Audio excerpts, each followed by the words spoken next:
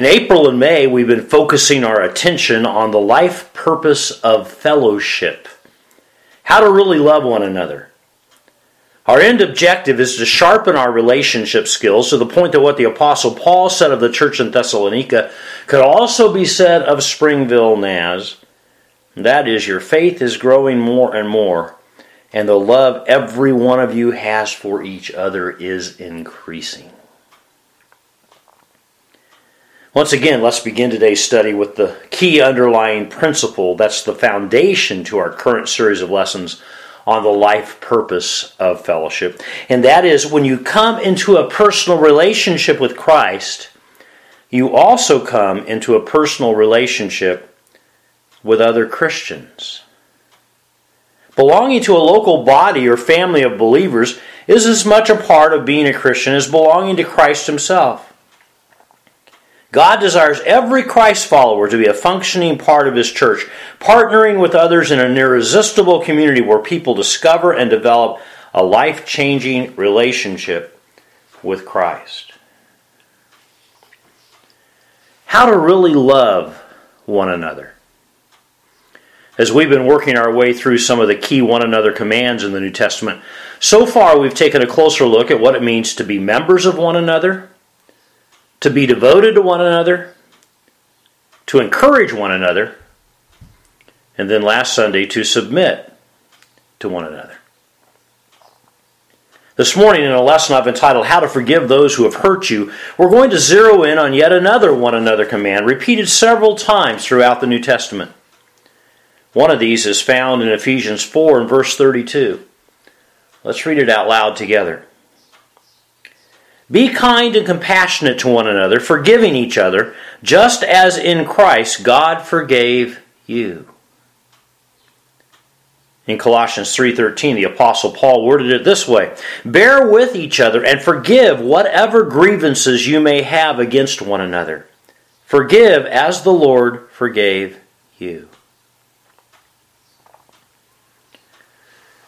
In the introduction to his book, The Art of Forgiving, Lewis Smedes writes, One of God's better jokes on us was to give us the power to remember the past and leave us no power to undo it. We've all sometimes been willing to trade almost anything for a magic sponge to wipe just a few moments off the tables of time. But whatever the mind can make of the future, it cannot silence a syllable of the past. There is no delete key for reality. And it comforts us little to know that not even God can undo what has been done. It would give us some comfort if we could only forget a past that we cannot change. But the ability to remember becomes an inability to forget when our memory is clogged with pain inflicted by people who did us wrong. If we could only choose to forget the cruelest moments, we could, as time goes on, free ourselves from the pain.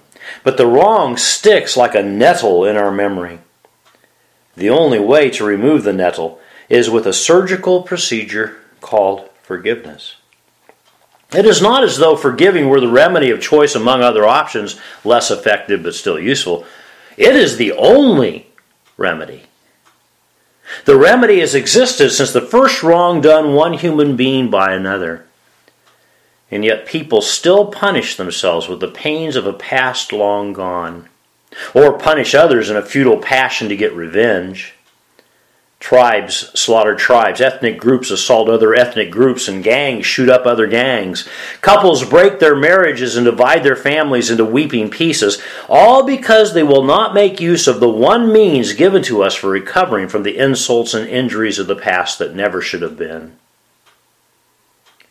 Forgiving, when you come down to it, is an art, a practical art, maybe the most neglected of all healing arts.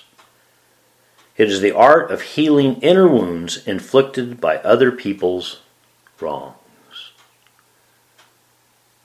Boy, that's good. How to forgive those who have hurt you. This morning, let's take an in-depth look at what the Bible has to teach us about the art of forgiving one another. Now, before we work our way through Jesus' words here in Matthew 18 and discover what it means to forgive one another, Let's just stop right here and ask God to clearly speak to us this morning. Would you bow your head with me and pray? Father God, once again, we are your disciples. We're gathered at your feet to hear what practical instruction you have from your word. So we pray that you would open our eyes that we could see and our ears that we could hear, our minds so we could understand, most of all our hearts, so that we could receive the seed of truth that you want to plant there, that it would grow, that it would flourish, that it would bear fruit in our lives. We truly want to love one another. We want to learn how to forgive those who have hurt us. So teach us today, we pray. In Jesus' name. And everybody said, Amen. Well, let's begin our Bible study by reading through the entire text, and then we'll break it down verse by verse and phrase by phrase. So follow along in your Bible as I read. Matthew chapter 18, we pick it up with verse 21. Then Peter came to Jesus and asked, Lord, how many times shall I forgive my brother when he sins against me? Up to 7 times? Jesus answered, I tell you, not 7 times, but 77 times. Therefore, the kingdom of heaven is like a king who wanted to settle accounts with his servants. As he began the settlement, a man who owed him 10,000 talents was brought to him. Since he was not able to pay, the master ordered that he and his wife and his children and all that he had be sold to repay the debt. The servant fell on his knees before him. Be patient with me, he begged, and I will pay back everything. The servant's master took pity on him, canceled the debt, and let him go. But when that servant went out, he found one of his fellow servants who owed him 100 denarii.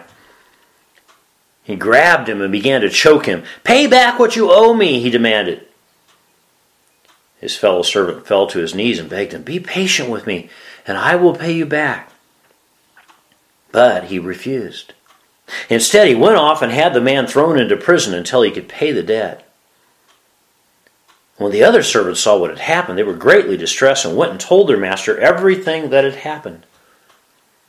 Then the master called the servant in. You wicked servant, he said. I canceled all that debt of yours because you begged me to. Shouldn't you have had mercy on your fellow servant just as I had on you? In anger, his master turned him over to the jailers to be tortured until he should pay back all he owed. Then Jesus concludes with these words in verse 35. This is how my heavenly Father will treat each of you unless you forgive your brother from your heart.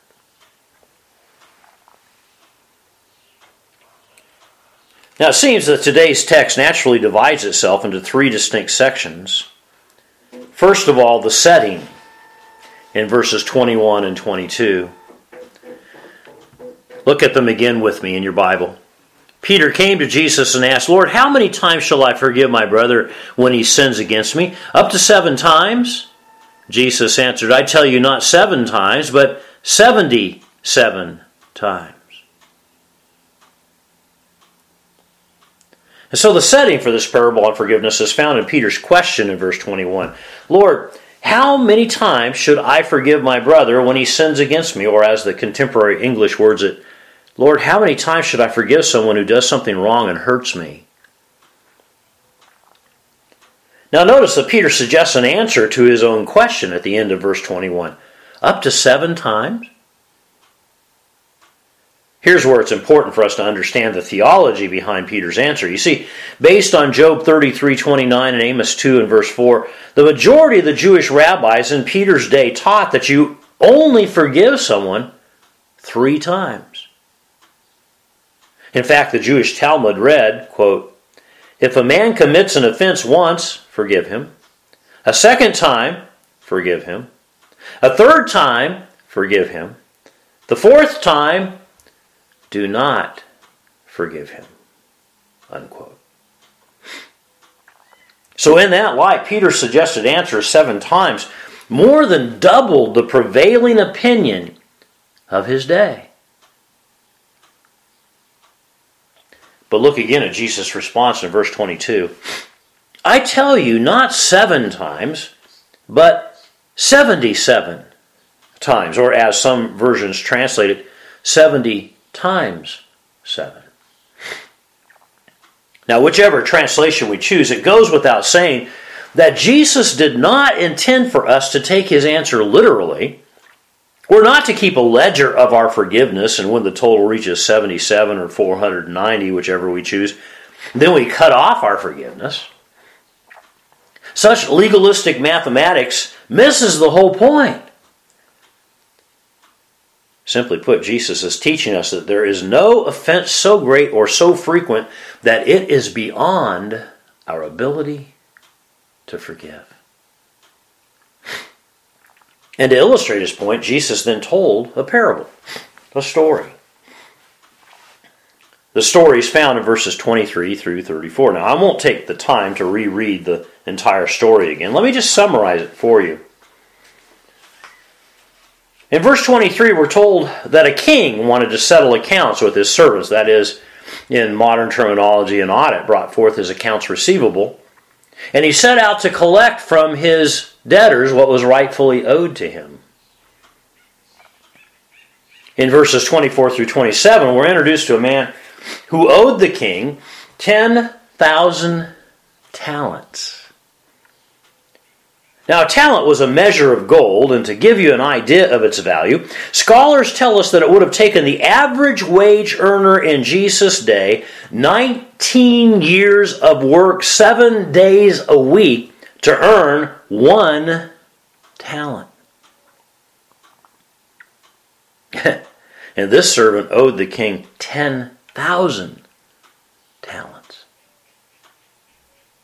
I'm sure that when Jesus was telling this story originally, the audience that was there probably just laughed. Ha ha ha! Yeah, 10,000 talents. That's ridiculous. I mean, you do the math, it would have taken him 190,000 years to work off this debt. In other words, this was a debt that was impossible to pay. So, as was the custom of that day, the king ordered the man and his family and his possessions to be sold to repay the debt. Literally, they were condemned to spend the rest of their lives in debtor's prison in forced slave labor. Even that wouldn't have paid off the debt, but that was the penalty, the consequence for this great offense. Yet amazingly, when the servant begged for the king's patience, the king's response was beyond anything that anyone could ever imagine. Verse 27 says the king took pity on him, canceled the debt. What? Yeah, canceled the debt and let him go. Again, I think the audience probably laughed when Jesus said this. That's crazy. Let him go? Yeah, free. Unbelievable.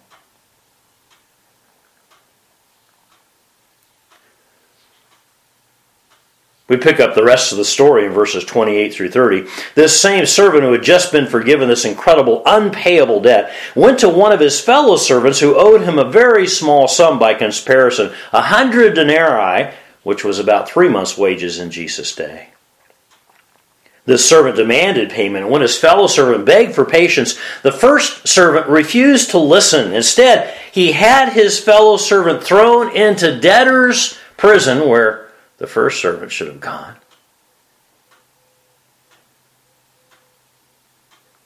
Now in verses 31 through 34, when the king got wind of what had happened, he called this first servant back into his presence, and he confronted him. "Shouldn't you have had mercy on your fellow servant as I had on you?" Now folks, that's a rhetorical question, and the implied answer is, duh. And in anger and disgust, the king reversed his original decision and threw the unforgiving servant into debtor's prison after all. That's the story, which brings us to the sense in verse 35. Look at it again with me. Jesus concludes this parable by saying, "This is how my heavenly Father will treat each of you unless you forgive your brother from your heart." Whoa. Here's the moral of the story then. The main principle Jesus intended to teach us about forgiveness in this parable. This is the punchline, folks. To grab the sense of what Jesus is saying to us, we of course must understand that the king in this story is God. And the first servant is us. Whereas the second servant is all the others around us. Got it? So here's the point of the story then.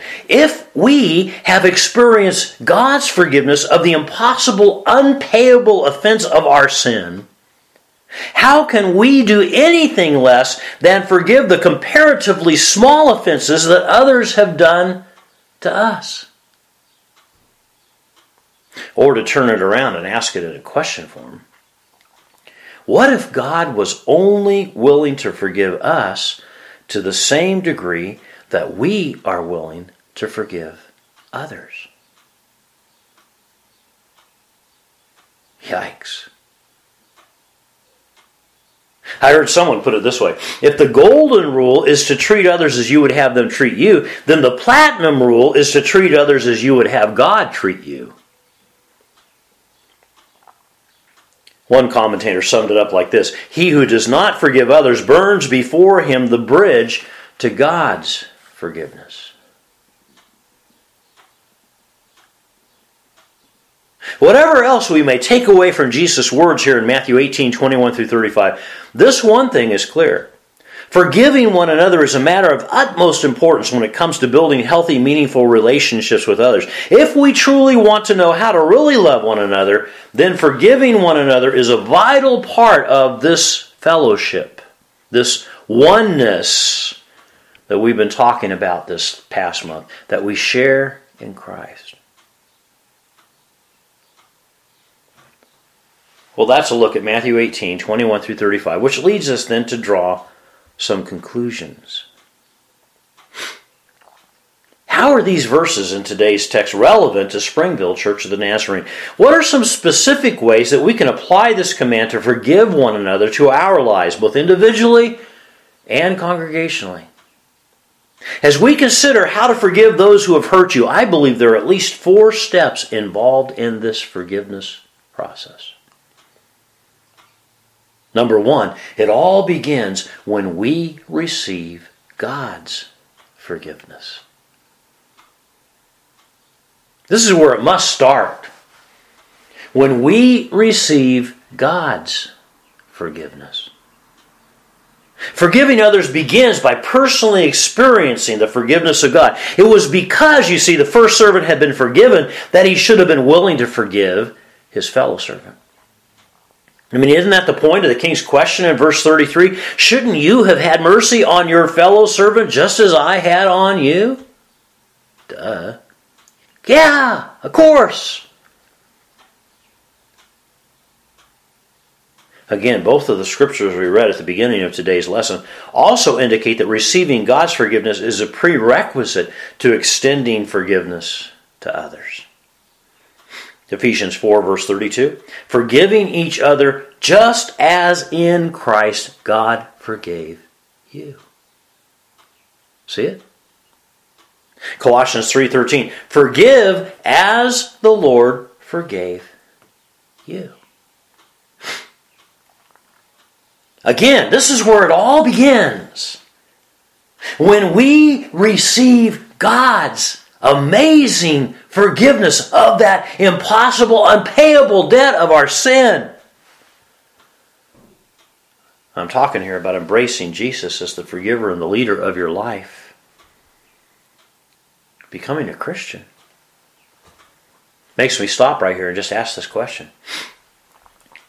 If you're here today and you have never experienced God's forgiveness, you have never put your trust and faith in the finished work of Christ on the cross for you, you've never said yes to Jesus, to the forgiveness that God offers. You've never named Jesus as the forgiver and the leader of your life. I'm going to ask you, why? What are you waiting for? Receive God's forgiveness today. In fact, there on your communication card, on that bulletin flap that you tore off earlier in the service, there's a box that says, I'm interested in learning how to become a Christian. If you just check that box, we promise I'll be like a flea on a dog, man. We're going to get in touch with you to help you, because this is the most important decision you could ever make in your life. But that's where it all begins. We will not even begin to be able to forgive somebody else until first we've experienced God's forgiveness, because we won't even understand what true forgiveness is until we've experienced the amazing forgiveness of God. So first, forgiving those who have hurt you requires that we receive God's forgiveness. Number two, if we're going to forgive those who have hurt us, we need to reveal our hurt. We need to reveal our hurt. Now, the Bible is very clear that whether we are the offended or we are the offender, the responsibility is squarely on our shoulders to initiate the forgiveness process. You see, if we are the offended, somebody has hurt us. Matthew 18 and verse 15, Jesus said, if a fellow believer hurts you, go and tell him, work it out between the two of you. And if he listens, you've made a friend. Again, if you are the offended, somebody's hurt you, you don't wait around going, I'm going to wait till he or she apologizes to me. No. If you're a Christ follower, you take the initiative to go to the person who offended you. You make the first move. That's your responsibility in Christ. On the other side of the coin, if we are the offender, we're the one who has hurt somebody else. Now, we may have done that intentionally, or we may have done it accidentally, and we may not even know what it is we said or what it is we did. But obviously, somebody's ticked at us. Obviously, we've hurt somebody. We can see that in the way they're acting toward us. And so if we are the offender, look at what Jesus said, Matthew 5, verses 23 and 24. In fact, let's read these words from Jesus out loud together. Read them with me. If you enter your place of worship and about to make an offering, you suddenly remember a grudge a friend has against you, abandon your offering, leave immediately, go to this friend and make things right. Then and only then come back and work things out with God. You see what Jesus is saying there? He is saying this forgiveness thing is so important that if you come to church on Sunday morning and you're sitting in the service and you're about ready to offer your worship to God, and suddenly there comes to mind that there's something amiss between you and somebody else, you have somehow offended them, you've hurt them in some way, Jesus said, you better get up out of your pew and leave the church service. You better go take care of that relationship first. Make sure forgiveness happens, and then come back to church and worship, because you won't be able to fully worship God if there is an offense that hasn't been taken care of with your brother or sister in Christ. See what Jesus is saying here?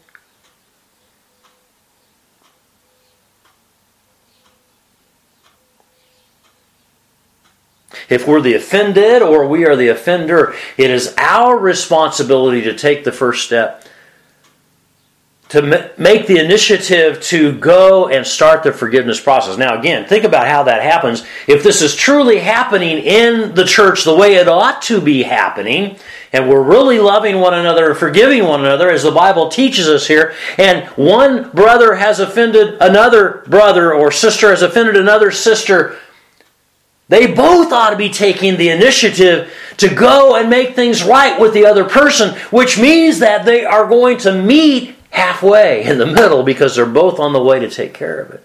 See how that works? That's the way it ought to work in the church.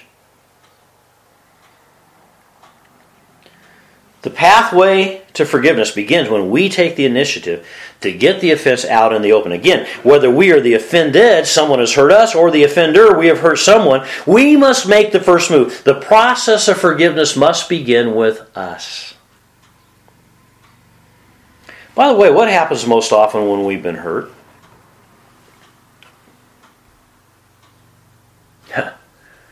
We tend to rehearse it with everybody around us. We don't talk to the person who's hurt us. We tend to talk to everybody else but that person. Come on. But the Bible says instead of that, we must reveal it to the person who's hurt us. Don't rehearse it with everybody else. Talk to the person that's hurt you. It's not everybody else's business. It's just between you and the person who's hurt. You got to keep it in the circle that's involved, you see. Now, most of us don't like confrontation. We'd rather ignore our feelings or pretend that everything is just fine. Fine, I'm fine. Around our house, Karen and I call that the F word. Well, it is a 4-letter word. Fine. Wrong. You don't sweep your feelings under the carpet, folks. You don't ignore them. You don't repress it. You reveal it. Ignoring what has happened is only going to lead to greater problems in the future. It's much better to get our hurt out into the open so that we can deal with it head on. Someone put it this way: there is no closure without disclosure. Now I need to say something here, because I've actually heard sermons where preachers have taught that you need to forgive and forget. Well, let me tell you, I think that's wrong. First of all, you can't forget. Only God can forget. God does forgive us. He forgets our sin. But we cannot do that because we have a memory, and you can't wipe that memory clean. We're not God. In fact, I would go even further and say that you don't forgive and forget. You forgive as you reveal. You've got to actually remember the offense. You've got to get it out in the open. You've got to talk about it. You've got to work through it in order for forgiveness to take place. Forgiveness requires you remember, not that you forget.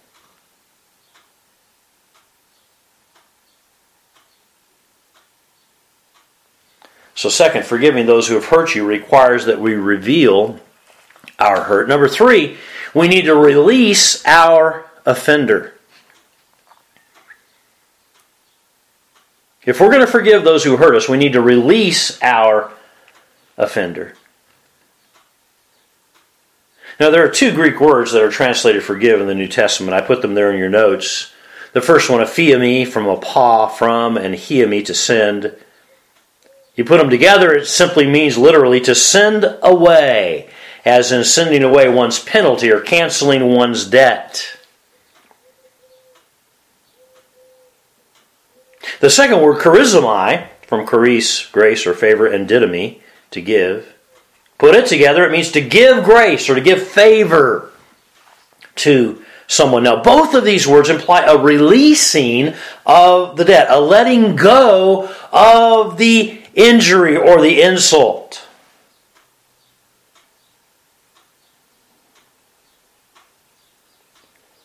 So how do we know whether or not we've truly forgiven someone? It's a good question. And the Bible indicates that there are at least 3 tests of whether or not we've truly released someone who's hurt us. See how you do on this. Number 1, are we keeping a ledger? Are we keeping a ledger? Now the answer should be no. 1 Corinthians 13:5 tells us that love keeps no record of wrongs. Literally an accounting term, a tally sheet, a ledger book. When it comes to offenses, we don't keep a record of those wrongs. We don't keep bringing up the past. I remember when you said this. I remember when you did that. Now, sometimes we don't say that out loud. We don't acknowledge it out loud. But inside, we really are keeping a ledger, aren't we? We're keeping track of people's offenses. And we keep bringing it up. We won't let it go. We haven't really released that person from their debt. Are we keeping a ledger? Number 2, are we seeking revenge? Are we seeking revenge? Trying to even the score, trying to get even, trying to, take it into our own hands. I mean, the phrase is, hurt people hurt people. And that's true. Are we seeking revenge? Again, the answer ought to be no. Romans 12, verses 17 through 19 warns us, don't mistreat someone who's mistreated you, but try to earn the respect of others and do your best to live at peace with everyone. Dear friends, don't try to get even. Let God take revenge. In the Scriptures, the Lord says, I am the one to take revenge and pay them back. See, that's in God's hands. That's not for us to do. It will be payday someday. In God's own timing. He'll handle the matter. He'll even the score. He'll bring justice, righteousness. But in the meantime, we do not try to seek revenge. We don't try to hurt those who have hurt us. Again, whether we do that consciously or subconsciously. Are we seeking revenge? And then number 3, are we extending blessing? Are we extending blessing? I think this is the ultimate test of forgiveness. To actually change our thinking from wanting to hurt those who hurt us to wanting to bless them instead. Proverbs 25 verses 21 and 22 puts it this way. Let's read these 2 verses out loud together. Read them with me. If you see your enemy hungry, go buy him lunch. If he's thirsty, bring him a drink. Your generosity will surprise him with goodness, and God will look after you. That is His promise, if you trust Him. You see, you got to let go. And one of the ways you know you've let go, that you've released your offender, is that you have actually changed your thinking about them. You are no longer wanting to, get even with them. You're no longer wanting to keep a ledger of their offenses, but now you're actually extending blessing to them. You want what is good for them. You want God's best for them. You are blessing them rather than wanting to see ill come their way. That's the big test. And so we know we've truly been forgiven and released someone from their offense when we're not keeping a ledger or seeking revenge, but instead we're extending blessing toward him or her. By the way, here's the irony of all this. The prisoner of an unforgiving spirit is the person who refuses to forgive. And think about it. The person who's truly released is the person who's the forgiver. not so much the person who's forgiven.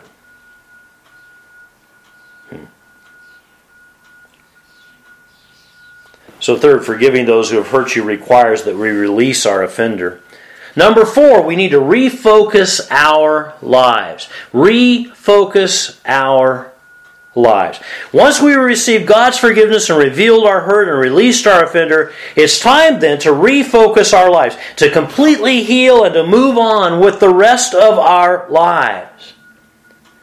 The Apostle Paul captured the essence of this when he wrote in Philippians 3 and verse 13, I'm bringing all my energies to bear on this one thing, forgetting the past and looking forward to what lies ahead. You see, when we're unwilling to forgive, we become a slave to our past. We actually get stuck in the moment where we are hurt. Now, folks, that's no way to live. The rest of our lives can be the best of our lives if we'll learn to forgive and move on. Lewis Smedes put it like this in The Art of Forgiving. Forgiving is the only way to heal the wounds of a past we cannot change and cannot forget. Forgiving changes a bitter memory into a graceful memory, a cowardly memory into a courageous memory, and a enslaved memory into a free memory. Forgiving restores the self-respect that someone killed, and more than anything else, forgiving gives birth to hope for the future after our past illusions have been shattered. When we forgive, we bring in light where there was darkness. We summon positives to replace negatives. We open the door to an unseen future that our painful past had shut. When we forgive, we take God's hand, walk through the door, and stroll into the possibilities that wait for us. So fourth, forgiving those who have hurt you requires that we refocus our lives. Now that brings us to a time of decision. How to really love one another. This morning we've taken a closer look at Matthew 18, 21 through 35, and how to forgive those who have hurt you. And as we do every Sunday, I want to challenge you to join me in completing a little homework in response to today's lesson. Look at your lesson notes there. 2 things to do. First of all, there's a forgiveness self-inventory. Take some time to reread Matthew 18, 21 through 35 and review the 4 conclusions from today's lesson. And use the following questions as you prayerfully examine how well you're putting into practice this command to forgive one another. First, have I personally experienced God's forgiveness in my own life by receiving Christ as the forgiver and leader of my life? And if not, why should I delay any longer? If so, spend some time reflecting on how great His forgiveness really is, thanking Him for it. Second, what offenses do I need to reveal and get out in the open? With whom? Are there any hidden hurts that I've stuffed away? What's keeping me from dealing with them today? Third, with whom am I keeping a ledger of offenses right now? Am I secretly or even openly wanting to get even with someone? What steps can I take to move closer to fully and completely releasing this person, actually desiring what's best for him or her? And then finally, am I chained to my past due to an unforgiving spirit? What can I do this week to refocus my life and move on? So great questions. Hope you'll join me in doing that homework. There's a second part of it, however. Look at it. Forgiveness self-study. Here's some suggestions to help you go even deeper in your study and application of forgiving one another. I've suggested you look up the words forgive, forgiving, forgiveness, forgiven in a Bible concordance, and you do a self-study of the subject in the Scriptures. Listen to what God has to say about it in His Word. And then read some of the leading Christian books on forgiveness, such as The Art of Forgiving that I've quoted from this morning by Lewis Smedes. Or The Gift of Forgiveness by Charles Stanley. Debate of Satan by John Bevere. When You've Been Wrong, Moving from Bitterness to Forgiveness by Erwin Lutzer. The list goes on. Those are just some suggestions. And then finally, I've said if you're especially stuck, seek out the help of a professional Christian counselor to walk with you and to coach you through this forgiveness process. Get the help. Do whatever it takes to get unstuck.